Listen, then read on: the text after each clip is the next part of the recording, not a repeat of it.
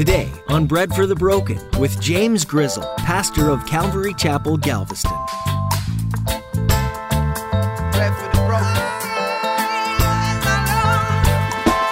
broken. Here, Jacob is pronouncing this blessing, this double portion, so to speak, onto his son Joseph, and just saying, listen, man, and even by taking his sons, and that's not just one tribe for Joseph, what would have been one tribe for Joseph, this is like two tribes representing Joseph in that sense. But here you have between this dying man and his son, this conversation is just steeped in faith. It's faith. Have you ever thought about your last words? I know, it's a morbid thought.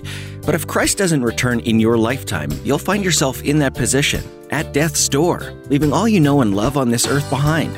As Pastor James will point out in today's message, as Joseph knelt by his father Jacob in his final moments, Jacob demonstrated how essential trusting God was in his life. His last words were of faith that inspired Joseph, as well as all believers that would follow. Now here's Pastor James in the book of Genesis chapter 48, with today's edition of Bread for the Broken.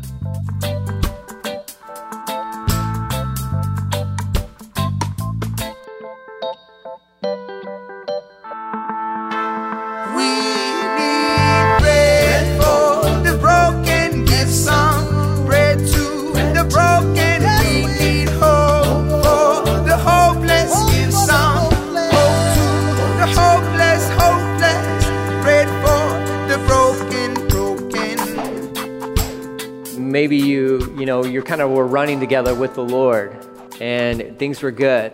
And then something happened and they went sideways. And you'd think, man, what happened? It's changed. Will I ever see them back again? Will we ever go into the house of the Lord together again, right? Like, is this possible? And I don't know. It doesn't look like it's a good thing. I would encourage you, just like with Jacob here, number one, never give up on the Lord. Never give up on the Lord. You don't know what he can do. You don't know. It may look bleak right now, but you don't know what the Lord can do. Maybe he's working in the midst. Maybe he's working behind the scenes. Maybe he's working on that individual. Maybe there will be this reunion, so to speak, for you and for that other individual. But also, let me be honest. Maybe it won't happen. Maybe it won't happen.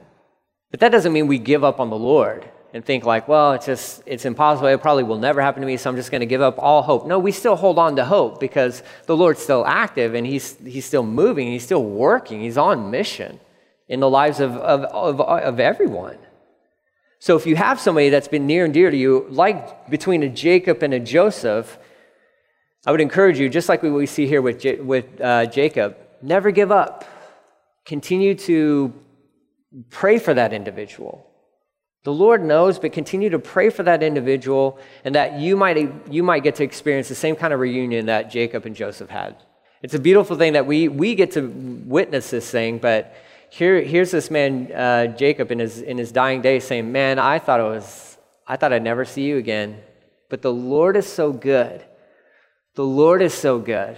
The Lord is so gracious. And again, I said this last week, Jacob's life, his testimony is a testimony of the grace of God. God is so gracious to me that not only do I get to see you, but I get to see your grandkids. Amazing.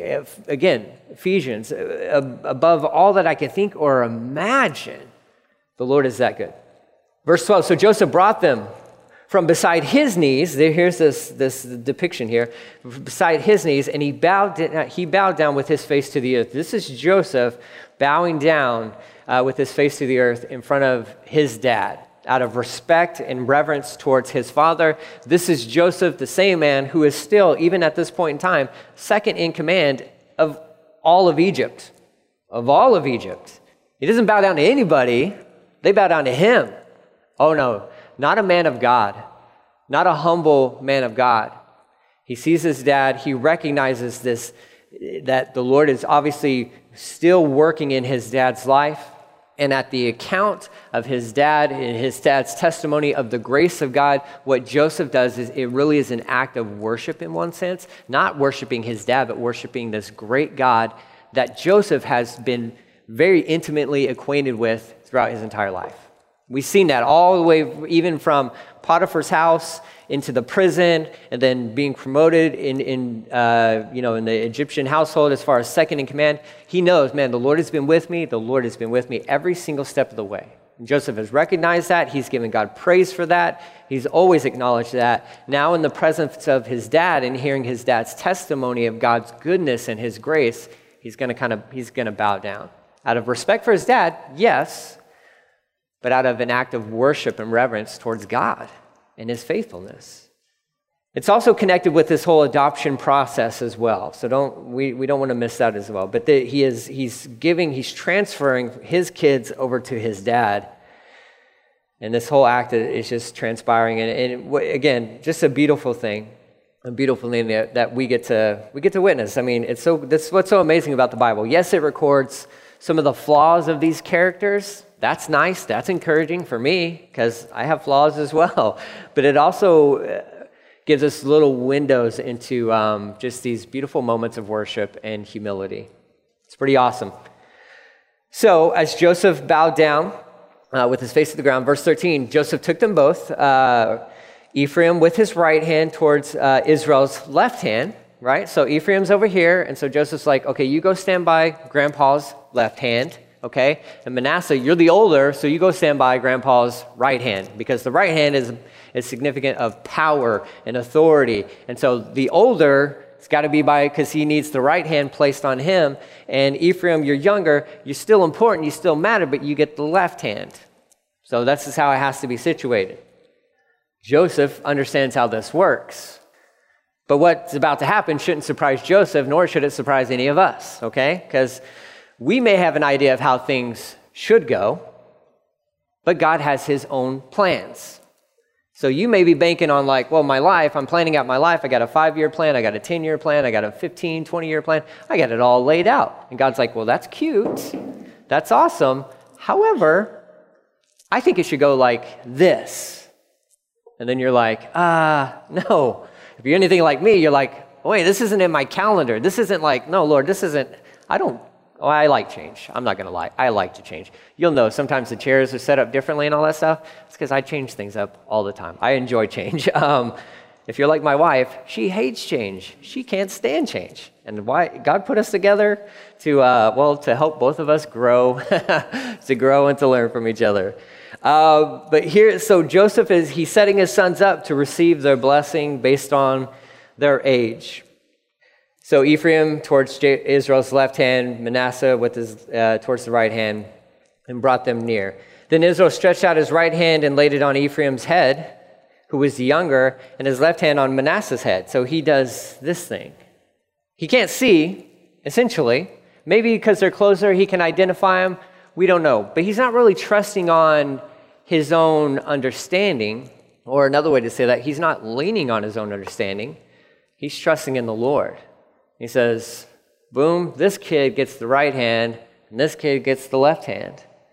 The right hand on the younger, the left hand on the oldest, guiding his hands knowingly, for Manasseh was the firstborn.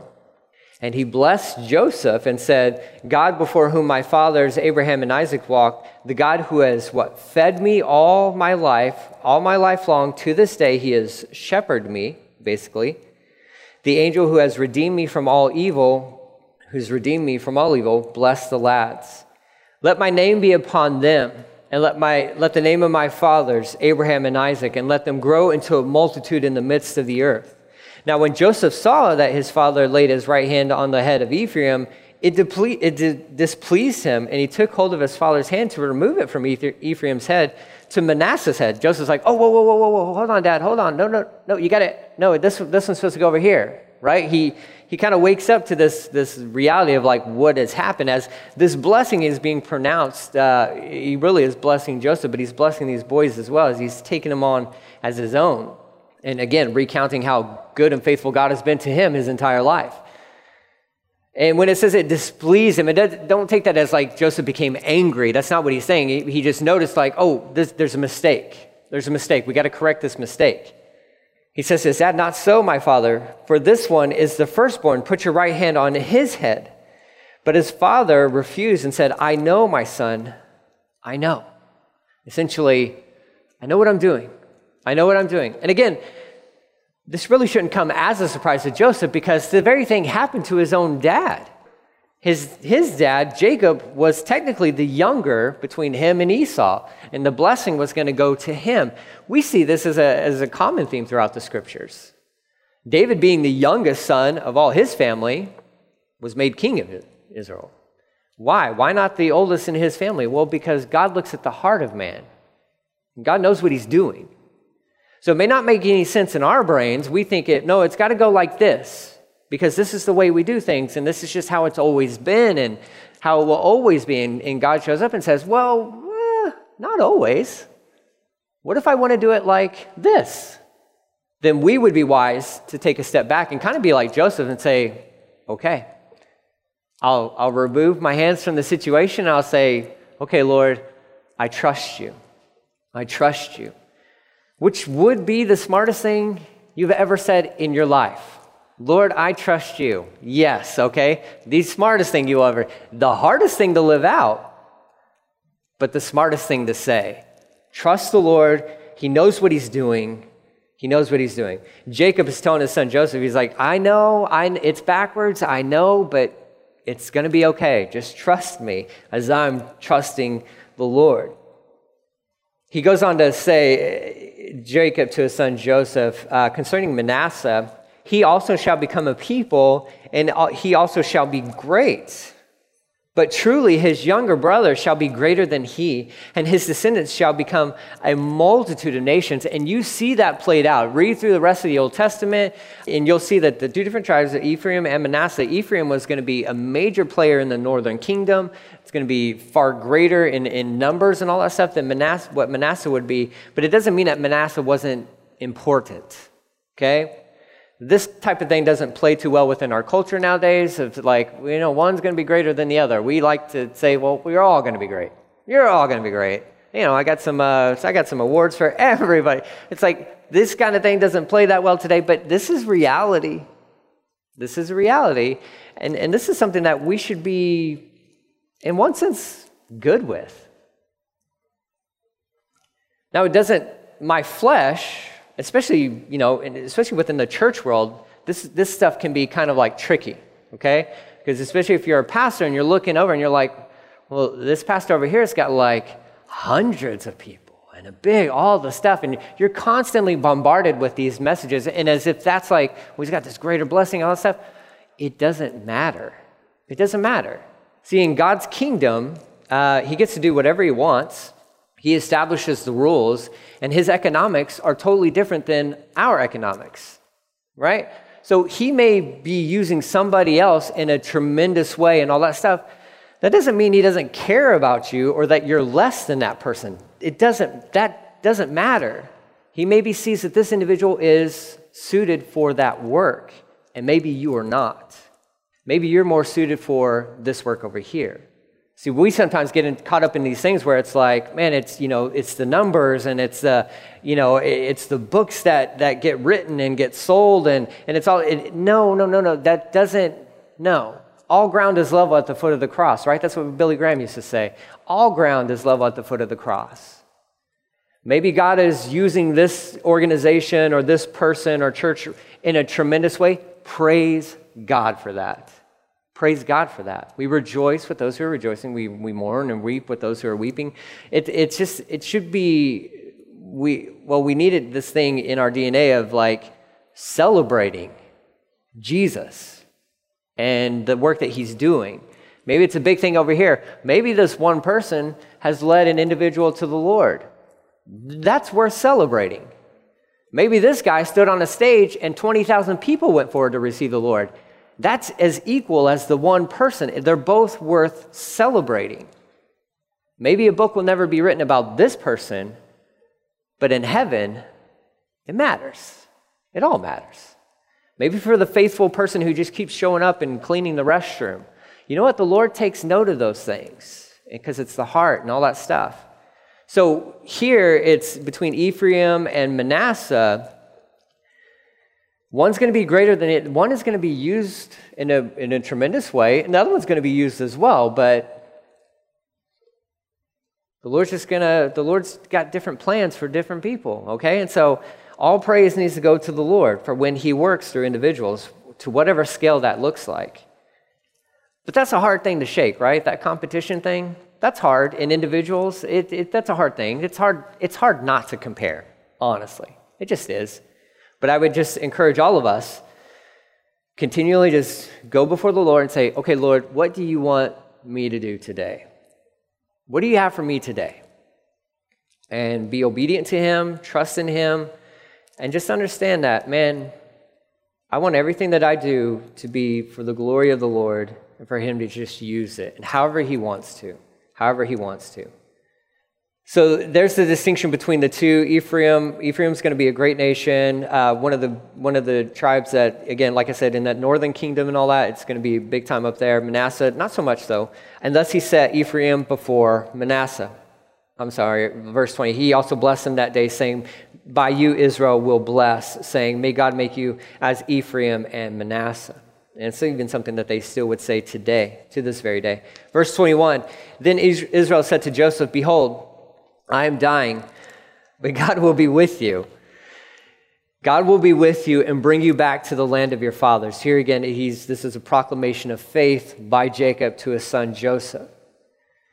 I'm dying, but God is going to be with you, and he's going to bring you back to the land of your fathers. Verse 22, moreover, I have given to you one portion above your brothers, which I took from the hand of the Amorite with my sword and my bow. All right, so he's got this, again, just a special blessing for his son Joseph, a double portion. And really, in one sense, this is kind of Jacob saying, I'm counting you as my oldest son. It's kind of what's happening. It's transpiring there. He's going to give Joseph the double portion. And that even is going to transpire when the tribes get divided out, because there's no tribe of Joseph per se. There's going to be a tribe of Ephraim and Manasseh. And so you start doing the math and you're like, well, even with that makes 13. Well, you need to understand, you read through the Bible, you're going to see that the tribes are always listed in various ways. I think up to 20 different variations of how they're listed. In Revelation, the tribe of Dan is left out. Oftentimes, throughout the Old Testament, the tribe of Levi is excluded from the list. There are 12 tribes that are there. We know that 12 is a significant number. Speaking of government, you're also going to have 12 apostles, 12 gates, and just 12 is pretty predominant throughout the Word of God. But here Jacob is pronouncing this blessing, this double portion, so to speak, onto his son Joseph, and just saying, listen, man, and even by taking his sons, that's not just one tribe for Joseph, what would have been one tribe for Joseph, this is like two tribes representing Joseph in that sense. But here you have between this dying man and his son, this conversation is just steeped in faith. It's faith. We know that last words matter to a certain extent. We've heard some last words of individuals, and they're just like nonsensical, or they're maybe individuals. There's been individuals who have, despised God, and on their deathbed have cursing God until they die. And it's like, what a shame. What a shame. Then there's others who have gone out in just a blaze of glory, so to speak. Their last words are just glorifying to God, and many accounts of that. I've spoken about this guy many times. I probably will continue to do so, but I remember hearing from Britt Merrick when his daughter Daisy Love was dying of cancer. And one of the last things she had said as him and his wife Kate are there in bed with her, she's passing away, little girl, I think she was 9 years old at the time. One of the last things that she had said was, I think it was, it's so beautiful. It's so beautiful seeing like what was to come in Jesus and what awaited her. And what a beautiful, like those last words. The last words of a saint, a dying saint, can be just tremendously effective and powerful and beautiful. And these aren't Jacob's last words, because you have all of chapter 49 where he's gonna tell his sons of like, hey, here's what's gonna happen to you guys. But it's his last words of faith, expressing faith to his son Joseph, saying, man, God is good. Listen, you're here in Egypt right now, but this is not where you belong. This is not our home. This is not our home. God will rescue us from this place and bring us back to the place where we do belong. He will, and they don't know this is going to happen 400 years down the road. But Jacob knows it's going to happen, and he communicates that to his son because even Joseph is going to say in his dying day, don't leave me here. This is not my home. Take me back with you guys when God delivers you or takes you out of Egypt and back into the promised land. See, what he gathered from his father, he passed on to his family as well. And that's a good encouragement for all of us. To whatever overlap you have with individuals, I would say this. If you make it a habit, just make it a habit of talking about the faithfulness of God and the grace of God and the goodness of God, and make that just a part of what you do, your vernacular. This is how you talk, and this is how, not fake or anything like that, but just an act of like, man, God is so good. God is so good. Share that with your kids. Share that with your family members. Share that with your family. They may not receive it, but share with them how good God is all the way until the end. Now, listen, you might be in a place where Jacob is like, you identify with Jacob and you're like, man, listen, the ups and downs, yes, I'm currently at the bottom. That's not a bad place to be. It's not a bad place to be because you can always go up. The Lord can deliver you, bring you out of that. But I would encourage you, just looking at the life of Jacob all the way to the end, yeah, he made a bunch of poor decisions, and he acted more like Jacob than Israel, oftentimes throughout his entire life. But in the end, he's praising God and he's testifying of God's faithfulness in his life. His son who already knows the Lord and already knows that God is faithful, is going to catch that message and make it his own and retell that same thing to his family as he's going to pass on. That's what we have to do. That's what we have to do. May your conversations be sprinkled with what? Grace, truth and grace and truth. And man, testify, tell of how good he is and the things he's done for you. If you don't know where to start, well, you can start with this thing that we celebrated today, of how he so willingly gave himself up, gave his body, gave his blood for you and for the person you're talking to. What a great thing. If you don't know where to start there. Start there. But God has been gracious. He has been faithful within our lives. And I would hope and pray that even for myself, to pass on that message to my kids and for my kids to pass that, if God wills, if he leaves us on this earth for this long, that my kids would carry on that message of God is good, he is gracious, he is faithful. He is faithful. Even when we're faithless, he is faithful.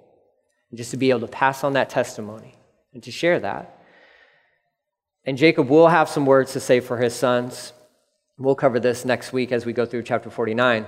They're not all good things. There's something to be said about these last words. Joseph really gets this special thing of like this intimate time between him and his dad. And there was a relationship that was there, and it wasn't always healthy because there was an attitude of favoritism that was happening there, and maybe a little spoiledness on Joseph's part when he was younger. But Jacob's going to have some words for his other sons. They're not all good things. They're not all good things. They're just not. But it's truth. But it's truth. But he's going to lay it out for his sons of like, here's what you guys can expect to happen as the Lord continues to work through this family. The hopeless, pray for the broken. The beginning of the world has been a hotly contested topic for some time now, and the debate has caused many to dig deeper into their origin. The simplest answer is often the one that's correct. Our world and everything in it was molded and placed in its orbit by a supreme being, God. The account of this beginning and the first people to walk the earth is recorded for us in the pages of the Bible, in the book of Genesis. God's authority over nature and humankind has been evident from the start. He simply spoke, and all took shape. God formed people to inhabit this beautiful planet, to care for it and for each other. Pastor James Grizzle has been taking the time to share God's plan for life from the pages of Genesis, and we hope you'll tune in again to continue the story. If you missed any part of today's message on Bread for the Broken, don't worry. You can find it now on our website, breadforthebroken.com. Listen through all of Pastor James' teachings that we've made available there. And feel free to share them with any friends or family you think would find it helpful. That website again is breadforthebroken.com. We're so glad you chose to spend time with us today, and we want you to know that we're keeping you in our prayers every time we produce another edition of this program. Each edition of Bread for the Broken is made with our listeners in mind, and we want to make sure our Creator is the first one we're all turning to. Thanks for joining us for this edition of Bread for the Broken. It's our prayer that every listener finds hope and new life in Jesus.